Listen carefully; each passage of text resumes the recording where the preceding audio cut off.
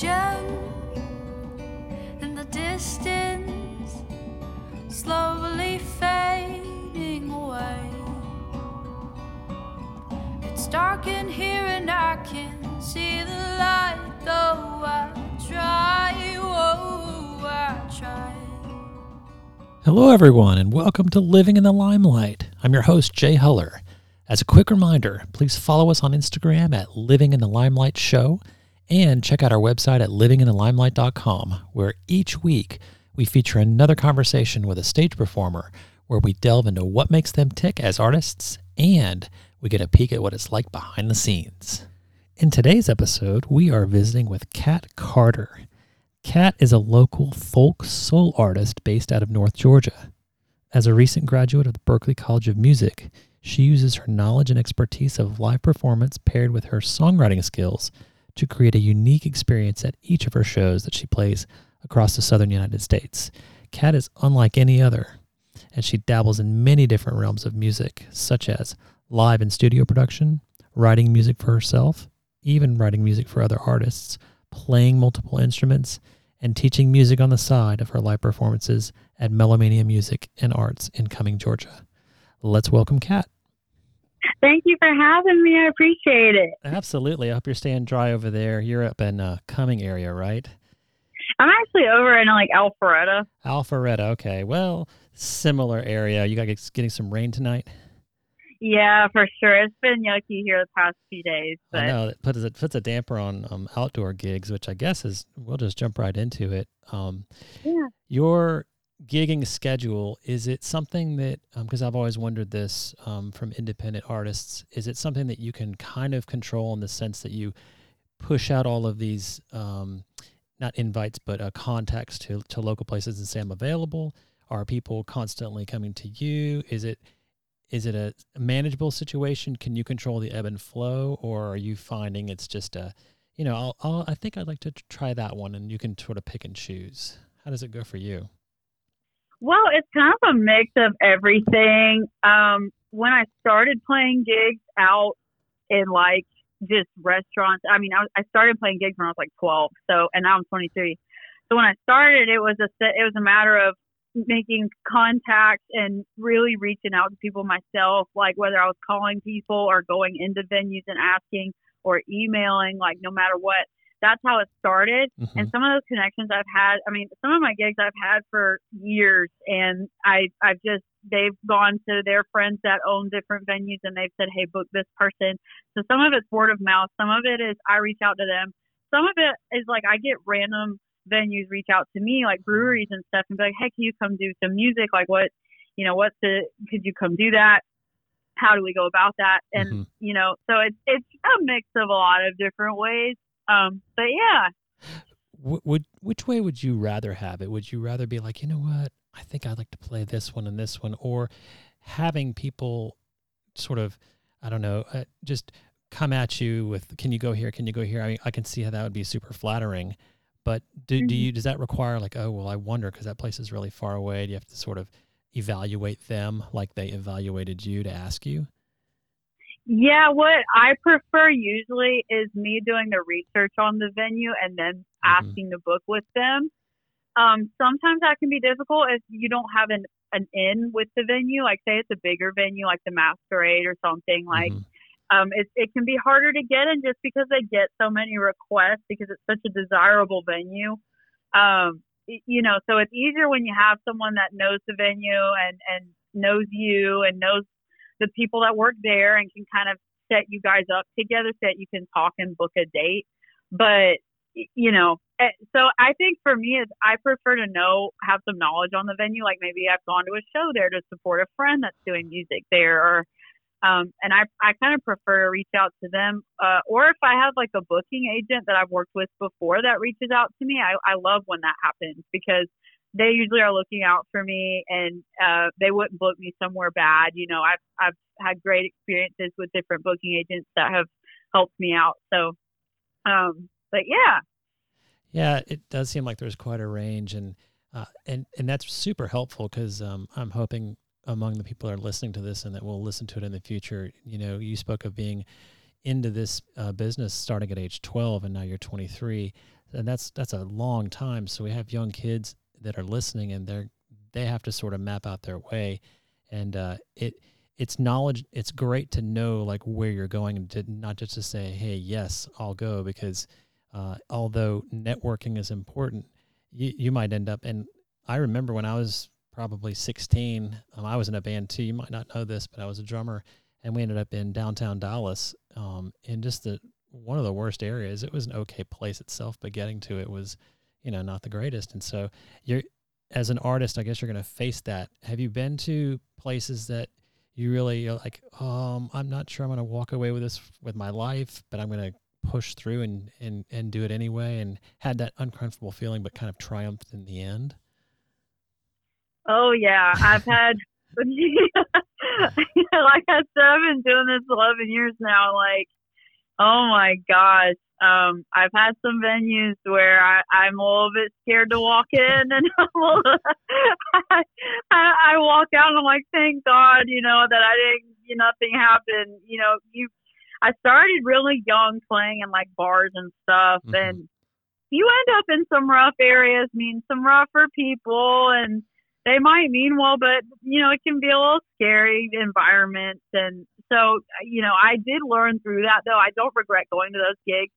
I do regret that I was so young, maybe Mm-hmm. like 16 and 17, like playing different bars and stuff. Like maybe that was too young, but I don't regret playing those gigs, because you have to learn when to bring a kind of someone with you to help look out for you. Like sometimes some gigs that you should go do them, but maybe bring someone with you that can help you out. Like bring someone that can kind of bodyguard you a little bit. Right. Maybe that's like a friend, or it's someone that you pay some money, like them through music, and you're like, hey, I'll pay somebody if you'll just like be my roadie for tonight, help me get my equipment in, make sure I don't get like stolen from or something, like watch my back for me. It also teaches you to watch your own back while you're playing, and being able to play with distractions and getting used to that is really healthy as an artist. So I don't regret playing those gigs, but they can be a little intimidating. So, but it happens. Yeah, I can sort of see that. I was looking over some of your Facebook posts in preparation for this phone call, and I was watching a cover you did of a Police song, "Every Breath You Take," I think it was, and Mm-hmm. it was an outdoor gig, and me as a music fan, and hopefully the people listening to this and all artists, I understand if you're in a patio situation, you've got people having their meal or whatever, but in this particular clip, like there was this dog barking and stuff, and I saw the professionality in you at that moment, because you were right there in the song, and you kept going, and it didn't even phase you. And I can't tell at that time how old you were. I think that was 2017 or 16. But like you said, that's a learning experience, right? So every one of those things will teach you, okay, well, I can do this, and maybe I need to change this. So is that kind of how it is? It's an evolution, and now you've had so many experiences to draw on that a lot of things don't surprise you. Yeah, I try to I think part of it is like some of the songs that I play, I've been playing for so long. Like one song I cover is "Free Fallin'" by Tom Petty and the Heartbreakers. Uh-huh. That's a special song to me. I had a mentor that taught me that on guitar. That was the first time I had played a full song on guitar, and I said like every gig that I play from now on, which I was like I think 13 or 14 when I learned guitar. But I was like, every gig I play from now on, I'm going to play this as part of my set in honor of him, because he unfortunately did pass away shortly after, maybe a year after he started working with me on guitar. So, but in honor of him, I decided that. But, because some of these songs I've been playing for so long, you kind of do go on autopilot, and you are, if you're a good artist, you're trying to pay attention, making sure you're hitting the right notes and using breath control and blah, blah, blah, like all that, playing the right chords, like you do practice. But once you've had these songs under your belt for so long, then you kind of are just able to pull them out whenever and just play them on autopilot. And while still being self-aware of the quality of your singing and your playing, your performance. Right. So when you do have distractions happen, it's just not it doesn't interfere with the music. You're just able to keep going. Like I've been heckled at gigs. Like that is always going to happen. You play at breweries and stuff like that. There's drinking. People get a little loose and silly, and they'll start to kind of wander onto the stage and try to make jokes with you and sing in the mic. And you just gotta handle it the best way you can. And sometimes you just persevere, you keep going, and someone will come and get them, So you learn to just keep going and just play it off. And, it used to be stuff would happen at gigs, and I would get so frazzled and just so upset and offended because I'd be like, really? Blah, blah, blah. But it gets to the point where you're kind of just like, you know what? I'm just going to keep enjoying myself and focus on the music. I'm here because I want to be, and it's not for the money. I'm here because I love singing. I love playing music. So I'm not going to let this, ruin my night. I'm just going to persevere and keep playing my songs. And because I've learned to do that, I'll have sometimes where I do get heckled or something might happen. Like my PA system is being finicky, or my guitar keeps going out of tune because the weather's bad, or whatever it might be. People will come up to me and say, Cal, you really persevered, you sounded so good, and they're super nice about it, and they recognize that you persevere, and it shows that you're professional, So it's situations like that are distracting. You just get used to it, So and it happens across the gamut. I mean, we've all seen videos. I just saw one of Harry Styles the other day, and people throw stuff up on the stage, and it's all supposedly in good fun. Oh, hey, take my flower or whatnot. But you have to sort of take it in stride and continue with the craft, which sort of, I had a question in my mind pop up while you were saying that. So you've got this, I don't know the best term for it, maybe muscle memory, but you've played this song so many times, the chords, the pitch, all of this. Do you ever get to a point where it's so automated that you feel like you're maybe distanced from it? Or is that because you're a musician, like you said, who wants to be up there and the distractions don't matter, you're so integrally connected to the music that it's going to be your best, and it's going to be all of you every time, and you are part of it, even though there's some automated parts to it? I think that's a great question. Part of it is if you ask, any big, like Ed Sheeran, if you ask him if he ever got tired of singing A-Team, A-Team was his big song, and he went on tour with it, and he really just ran with that song. I mean, he sang it probably every day for a few years. But in my opinion, if I had a situation like that, and, with my covers that I do all the time, and for instance, Gold, that's one of my singles that really blew up for me on Spotify over in Germany. Wow. That song, because it got so big, I got a lot of draw for a lot of gigs, and I got to go play on TV a few times, and so I had to sing that song pretty much every day. I was always practicing it. I was always on a stage singing it. It was all the time, always talking about Gold. I mean, repeating a lot of the same things about it, but I never got tired of it, because I think when you're a small artist, especially, and you all of a sudden get a big thing like that, where a lot of people are all of a sudden interested, it's I've worked for this for so long, I'm okay with, for a little while, singing this all the time and singing it over and over and over. And you find ways to make it interesting. Some covers, Free Fallin', I'll change the key of it sometimes. It's just, guitar's easy. It's just a sense of moving the capo, Yeah. So I'll just change the key of it. Whatever my voice feels like doing that day.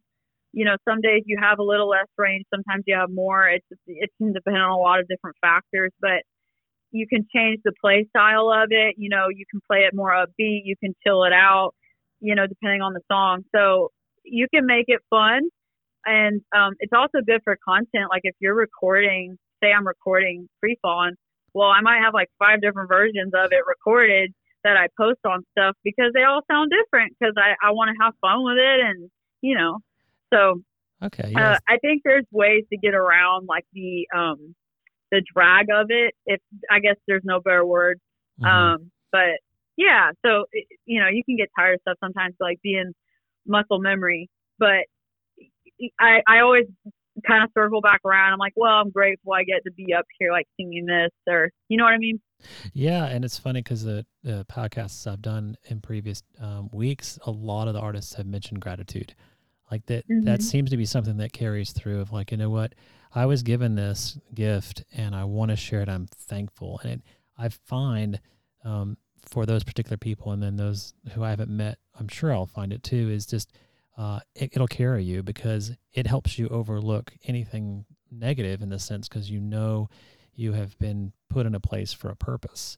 And so you definitely feel grateful. You feel grateful for the small gigs and the large ones alike, which sort of transitions us. I don't want to forget to talk about your origins because I want to go back to that. But I think I want to move to Berklee real quick because speaking of grateful, such a wonderful place to learn. How did that, when you think of yourself as a freshman and you think of yourself as a graduated student from there, what evolved in you and how did you change, and just maybe some general background on Berklee itself so that people can be aware? I know it's a widely recognized name for a music school, but just you're an insider for it, and we'd love to hear your experience in a nutshell. Yeah. I walked into, I say walked in. So let me give you a little background. Sure. I applied for Berklee online. Originally, I did think maybe I want to go to Boston and study, but it came to either I go off to school and move my whole life to somewhere I've never really been and start over kind of far away. Because I've always lived in the South. I was born and raised in Columbus, Georgia. And then we moved up to Cumming. And so I've always been around kind of this North Georgia area since Columbus. So I've never really left, and that's very far north. So it's a lot different, It is. I love Boston. I just, it's a lot different. So I was like, do I want to, while I'm already having a huge transition into college, do I want to add more on top of that by completely uprooting and moving and trying to figure out life while I'm by myself up there because I don't have any family or anything up there. So I decided, because of my followers being in Atlanta and like all of my gigs being here and this being like my source of income, especially at the time when I started college, like my main source of income, I was like, you know what, I'm just going to stay here and study and like travel there every so often. So that's what I did, and I loved it. I had a lot of control because it was online of when I got to study. I had some great professors that really worked with me and my schedule, my crazy schedule. I had a nutty schedule, like all of college, like it was just all over the place. So they were very lenient and helpful and were willing to work with me. And that's kind of part of the package that comes with being an online student, is you really can work any hour. You do have deadlines, but you do the work when you can do it. But I started college with the mindset of, because I started going there because I've always admired John Mayer. I've fought in his footsteps with a few things, like, going to sing at Eddie's Attic. Like he was a door holder there. Like he worked there a while, and he would perform in the shootouts and stuff and won one. His plaque is still on the wall there if you go to that venue. I think that was the coolest thing ever. Yeah. Yeah, that is the coolest thing. Lots of big names have been there, and I was so glad I got to be in the shootout a few times. There's just a lot of stuff. I grew up listening to him. I've always admired his work and his writing and his play style. So I was like, I want to study with the people he studied with. So, I would go to the Berklee seminars like once a year during the, I believe they would do them during the summertime almost. It was like beginning of summer or something. They would do these seminars for a weekend. You could go and meet other students that went to the school. And so I would go to those like once a year, and I loved it. And I would talk to his professors he worked with. And, but once I ended college, I realized that I kind of started to stray from the idea of following in an artist's footsteps and rather creating my own and really forming my own sense of artistry.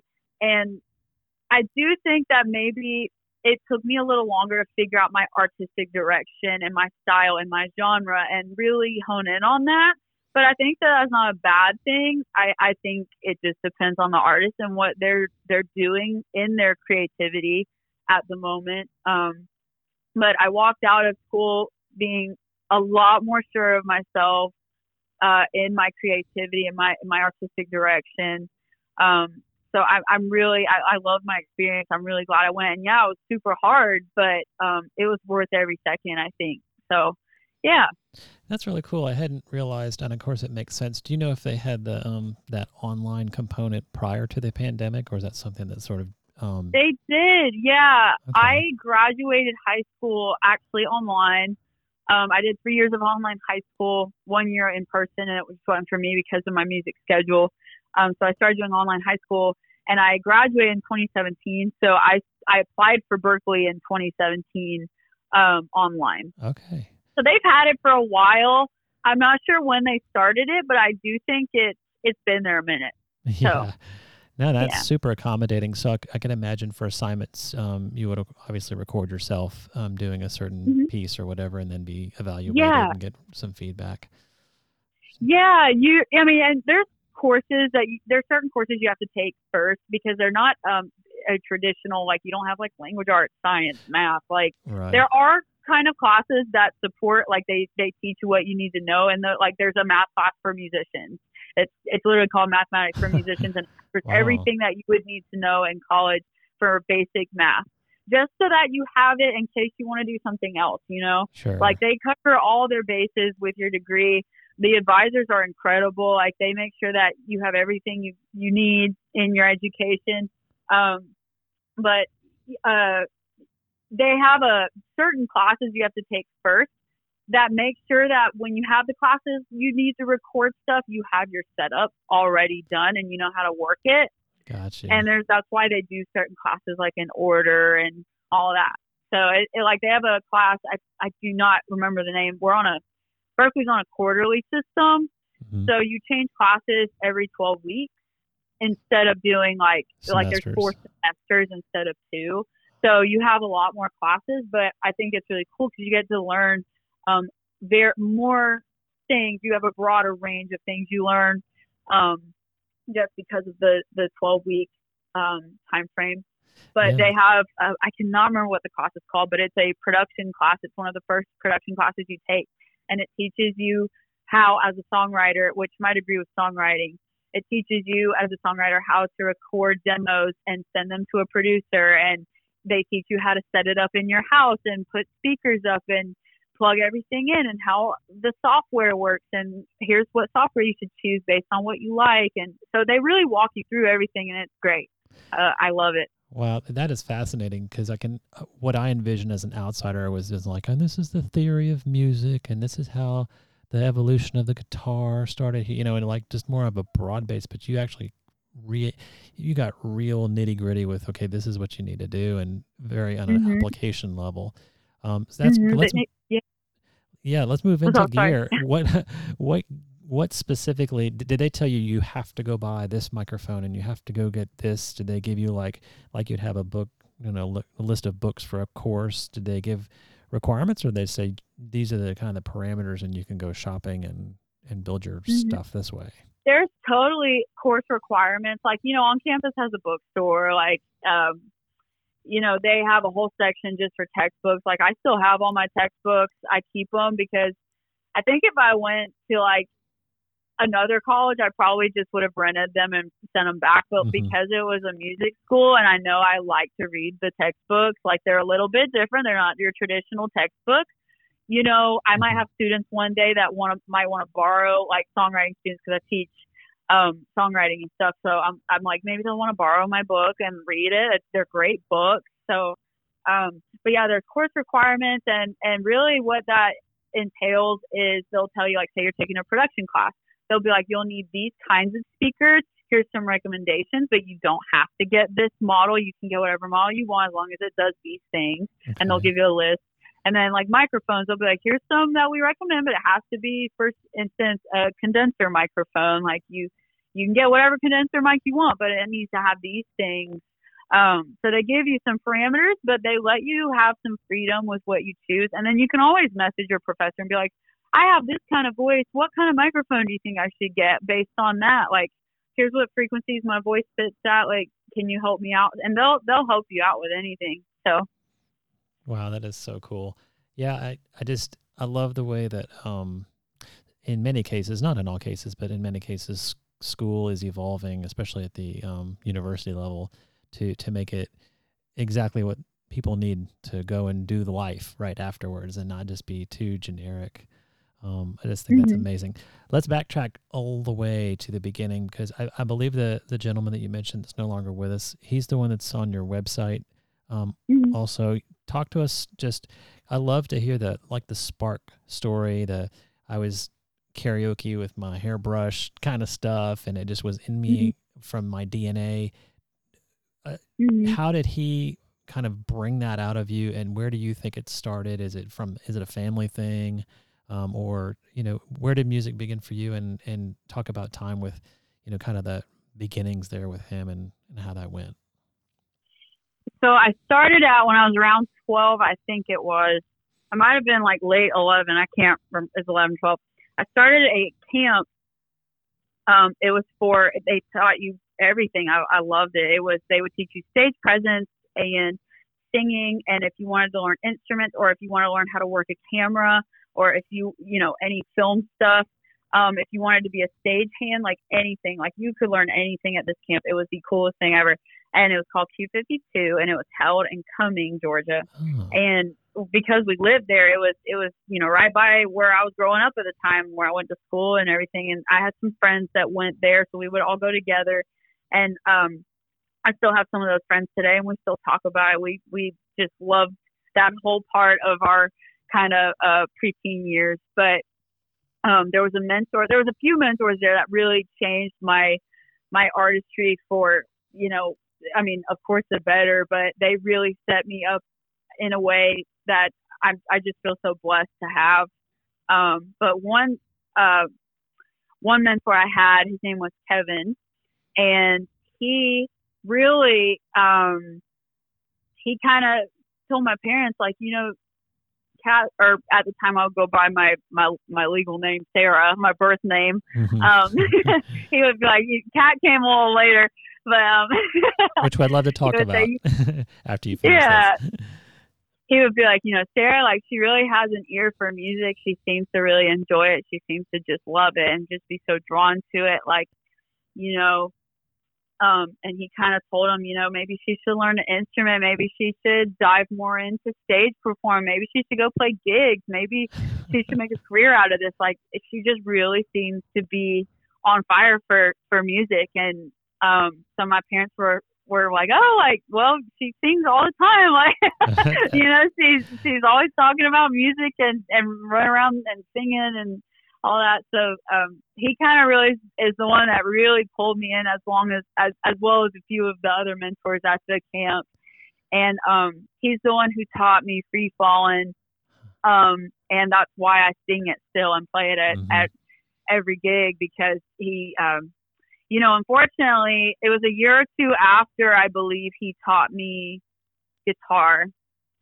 He suffered from a brain aneurysm out of nowhere. Really? And so I attended his celebration of life, and I'll never forget. And it was so cool hearing all the stories about his life and hearing about his artistry that he had developed.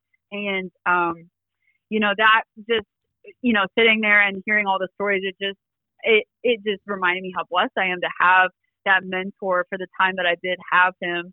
And I'm so grateful I got to experience his teaching and his knowledge. And, the way that he taught me is how I teach my kids now that I teach. I teach at a place in Cumming called, I teach at a place in Cumming called Melomania. I love it. I haven't been there super long, but I love it. I work with kids on guitar, singing, songwriting, stage presence, lots of piano as well. But the way I teach them is inspired by the way that Kevin always taught me, and his patience and his kindness.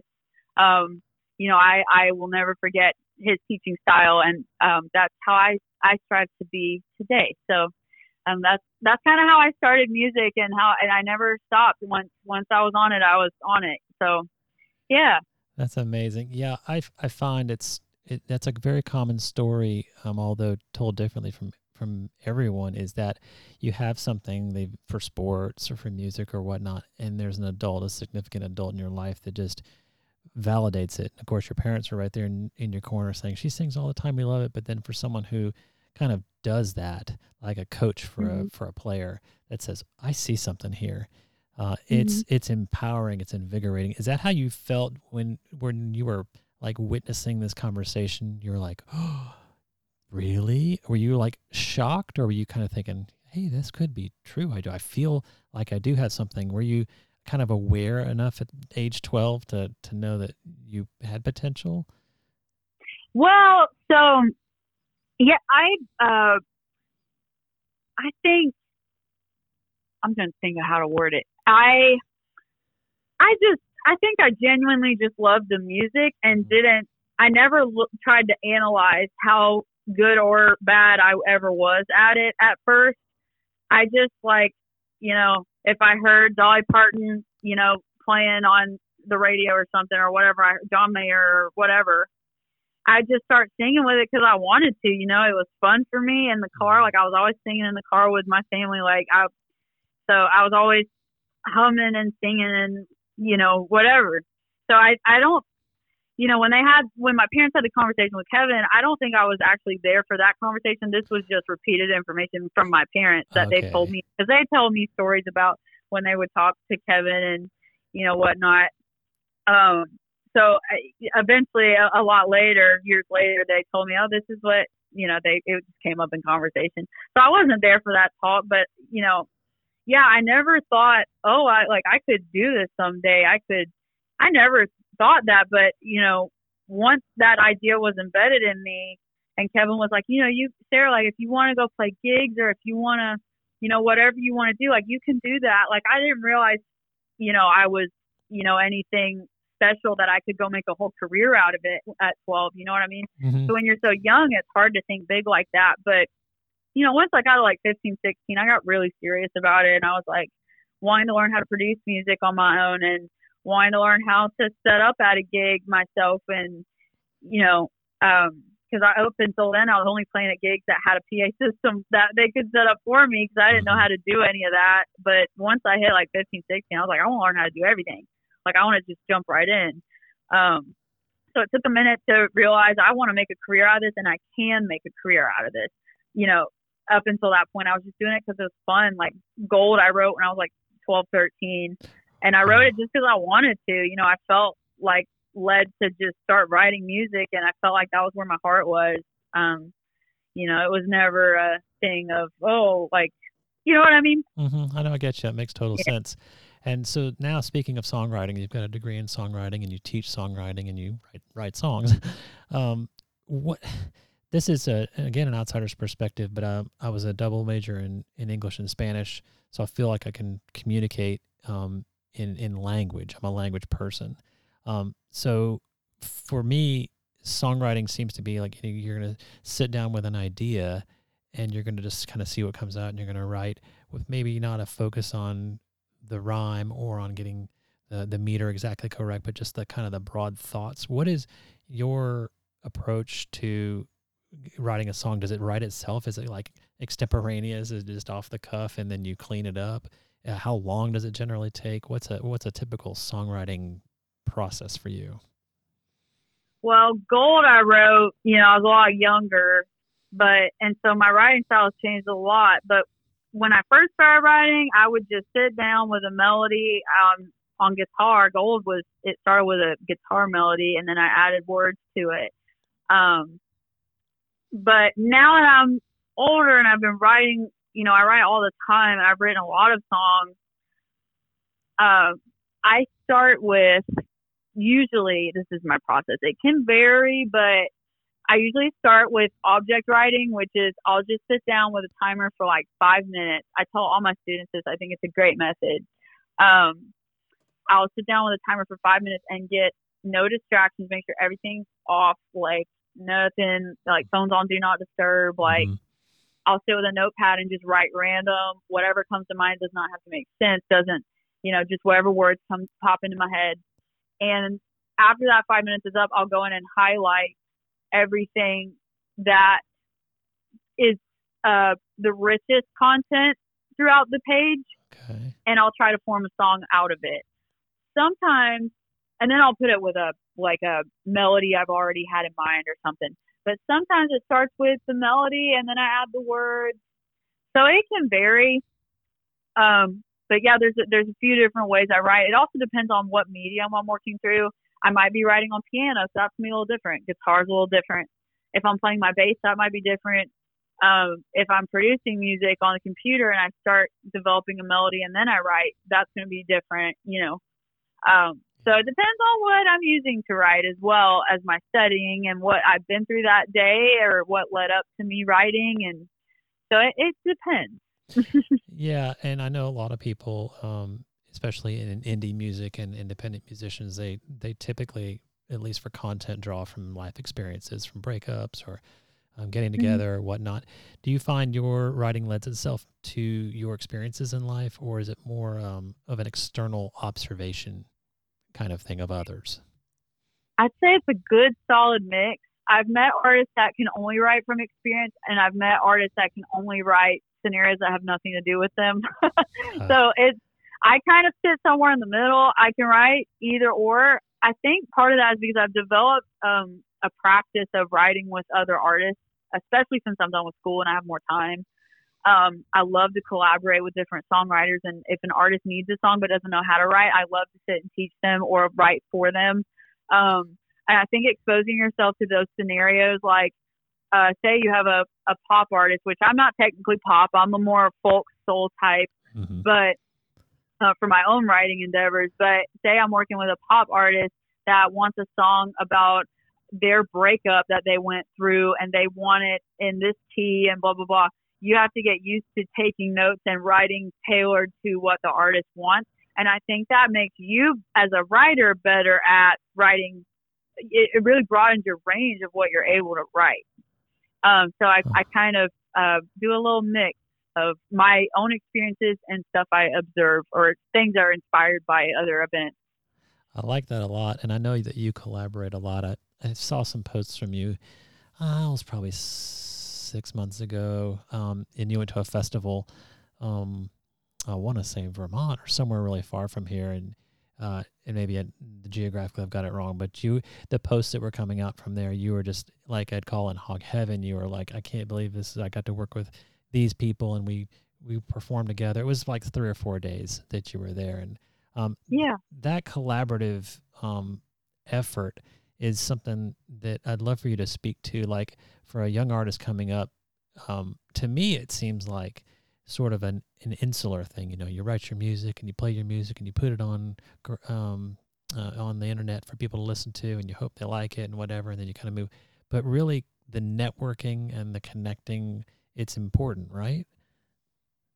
Yeah, for sure. One thing I learned coming up as a songwriter, and like I'm still coming up, I'm still learning a lot. I'm still growing.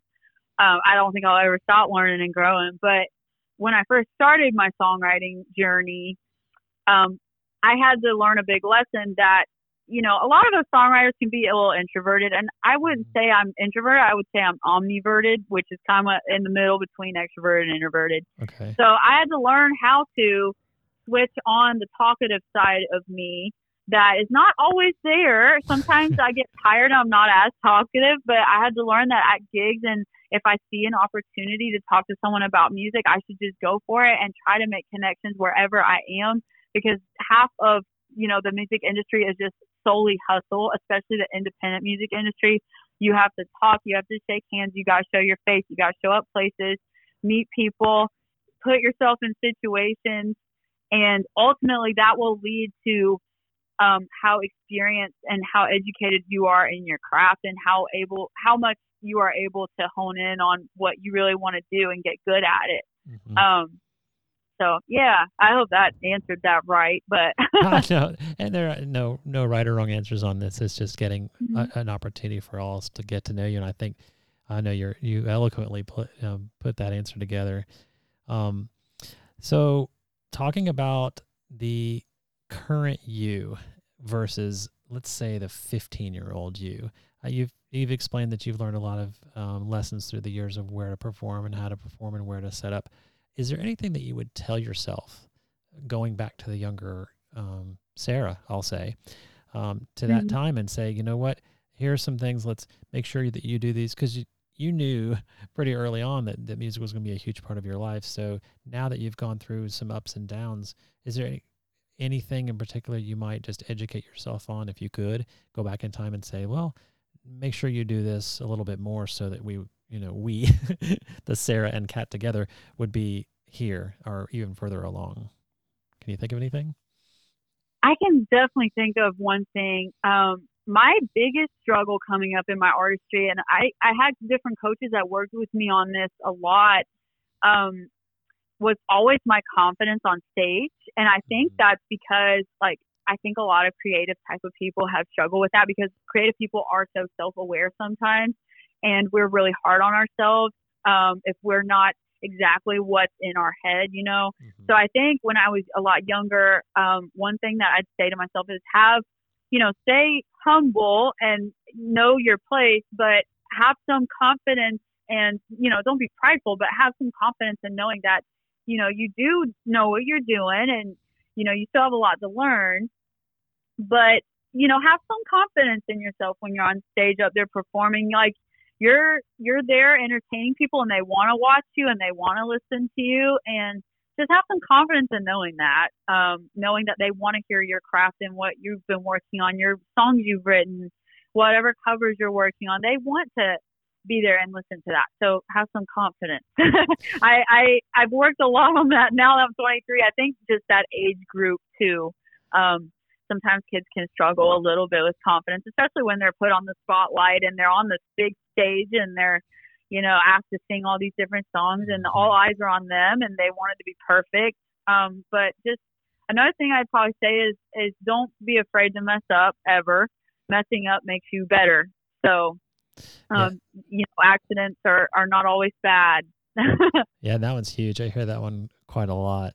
And those are two great pieces of advice. So anyone who is that age, and it is a tender age, through the evaluations for Georgia Has Talent and through Instagram and whatnot, I see kids that are as young as you were at that time, 12 or 13, who definitely have this gift.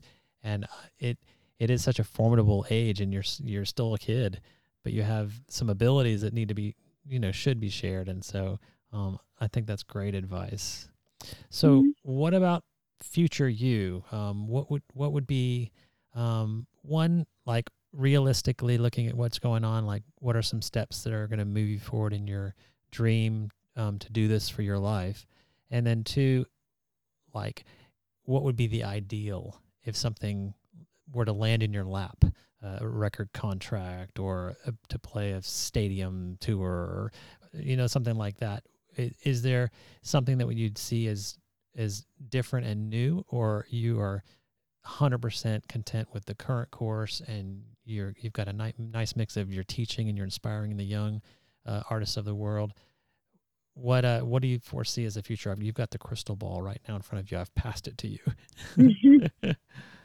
I would say I have two big dreams. Now, right now, where I'm at right now, post-college, I feel like I am doing more than I realized I could do right after college, because I just graduated in September. I would agree. And I didn't realize, like, right off the bat, I'd have so many opportunities to get out there and do what I've learned to do through college and through playing gigs through college and learning more of my craft. I didn't realize I'd have so many opportunities right off the bat, so I'm really, really happy with where I'm at right now. But I'm also always planning ahead. I'm a planner myself. That's in my character. Like, that's just in my personality. I'm a scheduler. I love to look ahead to things and think about my goals and my dreams. And two dreams of mine, one of them I'm working on now, is to have an album, a major studio album. And then another dream of mine is to go on tour, which I have not quite gotten started up yet just because I've been so busy post-college. But that is one thing that's planned, that I do plan to one day do that, maybe within the next year or two, do something like that, at least a small southern states tour or something. So, yeah, so those are two big dreams of mine. A long-term dream of mine would be to open my own studio space, not a label or anything, but just a place where artists of any age can come and learn. They can come work. They can come record, have graphic design done for them, marketing, whatever they might need. I kind of want to offer everything for them. And that's just a dream I've pieced together over the years as I've been a musician and in that field. But that would be my long-term, like my farther in the future kind of dream. But yeah. Wow. That is amazing. And I applaud you for all of that, especially because I imagine some people I'll talk to, they'd be like, yeah, I want to be the star of the universe and I want all eyes on me. And I mean, there are some people that are like that, but your dreams and your ambitions are very, they're music focused, they're inspirational focused. I love the fact that you'd want to have your own space and have people come. And I mean, I don't know if this is true, but in my years past, I've heard that studio time is really expensive. And I can just see your space being, well, hey, you know, it's more like a coffee shop experience where it's a quality studio, don't get me wrong, but it is also a place to learn and say, oh, you need help with this. And then, okay, I think we've got it. Let's do it instead of let's record this song between 2 a.m. and 4 a.m. when the janitor's cleaning up the place and it's the cheapest studio time. Yeah. I think that's amazing. I would definitely want a very homely, like, vibe, like the doors open, like if I'm awake, answer my phone, like come hang out, like we can work on whatever, you know. I would just want it to be super chill, nothing like super, you know, unnatural feeling, you know what I mean? So yeah, that's exactly the vibe I would want. You'll leave the light on, so to speak. Yeah. That's so cool. Well, it has been so great to talk to you. I'd love for you to kind of run down at the end places where people can find you via Facebook or whatever. I always post this on your personal page at the livinginthelimelight.com website. So if you happen to forget anything, because, you know, there's probably a lot, be it if you've got a link tree, that would shoot everyone to everything. But just the prominent things you would want people to come find you at and interact with you, and the best way to interact with you. How would you like to have people contact you and listen to your music and whatnot? Yeah, so I'm on any streaming platform. If you just type in Kat Carter, it's my Instagram profile picture is my profile picture on all of my streaming platforms, Spotify, Apple Music, iTunes, whatever. So that's it. If you type in Kat Carter, you'll see me. My Instagram is official Kat Carter. My Facebook is Kat Carter Music. I have a SoundCloud as well that I've not updated it in a while, but you can find it. I believe it's Kat Carter Music as well. I have a website too, www.katcartermusic.com. And I think that's all of my links. And my Instagram has my link tree with more stuff. I have a YouTube channel too. That's on my link tree on Instagram if y'all want to check out my stuff. So yeah. Sounds perfect. And I neglected to go back to Sarah to Kat. Is there a quick story related to that, or is it personal choice? It's super fast. Yeah. Sarah is my birth name. You know, I people close to me in my life, like my parents and friends, they call me Sarah still, but Kat is my stage name, and it comes from my middle name, Catherine. Okay. The reason I had to change it to Kat Carter is because there's so many Sarah Carters, especially in the country music field, which is where I started. So I was having a hard time marketing myself. So I just had to kind of switch my name. It's not because I don't like my name or anything. It's just just for marketing, honestly. So yeah. Got you. That sounds good. It's kind of like me. I've got two names. I don't have a stage name like you, but I have a legal name, and I have a name that people call me. And so when I get a phone call and it's the other name, I kind of know this is business instead of somebody I know. Yeah. Oh yeah. So cool. Well, do you have a gig coming up, or where's the next place that we're gonna find you to come and appreciate your music? Yeah, I will actually be at. Let me make sure really quick. I will be at Painted Horse Winery. I believe it's over here in Milton or Alpharetta at 5 to 8 p.m. on the 16th of December. Okay. If anyone wants to come on out, it's going to be a lot of fun. I'm so excited. I've never played there, but I'm super excited. So, yeah. Yeah, that sounds great. And I know those wineries can be beautiful locations if you're on the patio looking over the landscape. So That's great, as long as the weather cooperates, right? Right. Well, it has been so great to talk to you, and I love being connected with you, and let's stay in touch, and maybe we'll have you back on the show sometime. Yeah, thank you so much for having me and talking to me. I really appreciate it. You're quite welcome. And, of course, the song that everyone is about to hear is Gold, so I hope you guys enjoy that, and it was great talking to you, and we'll talk soon. All right, thank you so much. Bye-bye. Okay, bye-bye.